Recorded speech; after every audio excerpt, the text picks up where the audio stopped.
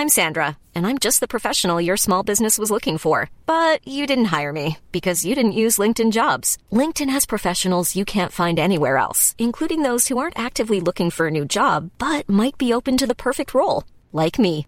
In a given month, over 70% of LinkedIn users don't visit other leading job sites. So if you're not looking on LinkedIn, you'll miss out on great candidates like Sandra. Start hiring professionals like a professional. Post your free job on linkedin.com/people today. At least 22 dead in Maine shootings, gunman at large. Washington, D.C. A massive manhunt was underway Thursday for a gunman who a local official said killed at least 22 people and wounded dozens more in mass shootings in the U.S. state of Maine, the deadliest such incident this year. Police said Robert Card, seen in CCTV footage pointing a semi-automatic weapon with an extended clip as he walked into a bowling alley in the city of Lewiston, should be considered armed and dangerous. Card is a certified firearms instructor and a member of the U.S. Army Reserve, CNN reported, citing law enforcement sources. Lewiston City Councilor Robert McCarthy told CNN that law enforcement had confirmed 22 dead, many more injured, with local media reporting shootings had occurred at multiple locations. Swathes of the city of Lewiston were locked down, with businesses urged to shutter and people ordered to shelter in place, as the scourge of horrifying gun violence once again ripped through an American community. Maine public safety official Mike Soschuk said he was not prepared to give a death toll, calling it a very fluid situation.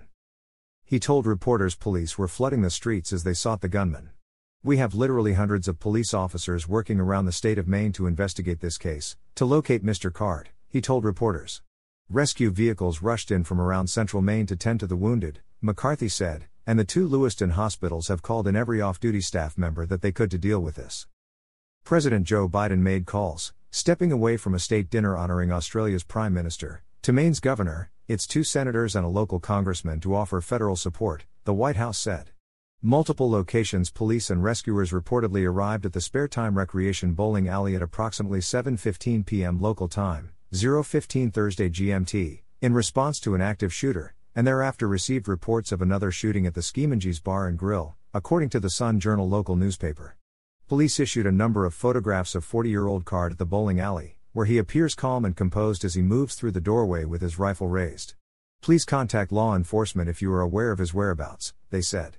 Soschuk said officers had located a vehicle of interest they had been looking for, a white sport utility vehicle, SUV, in Lisbon, a town around 8 miles, 12 kilometers, from Lewiston, where residents had also been warned to stay off the streets. Card was not in the vehicle, reports said.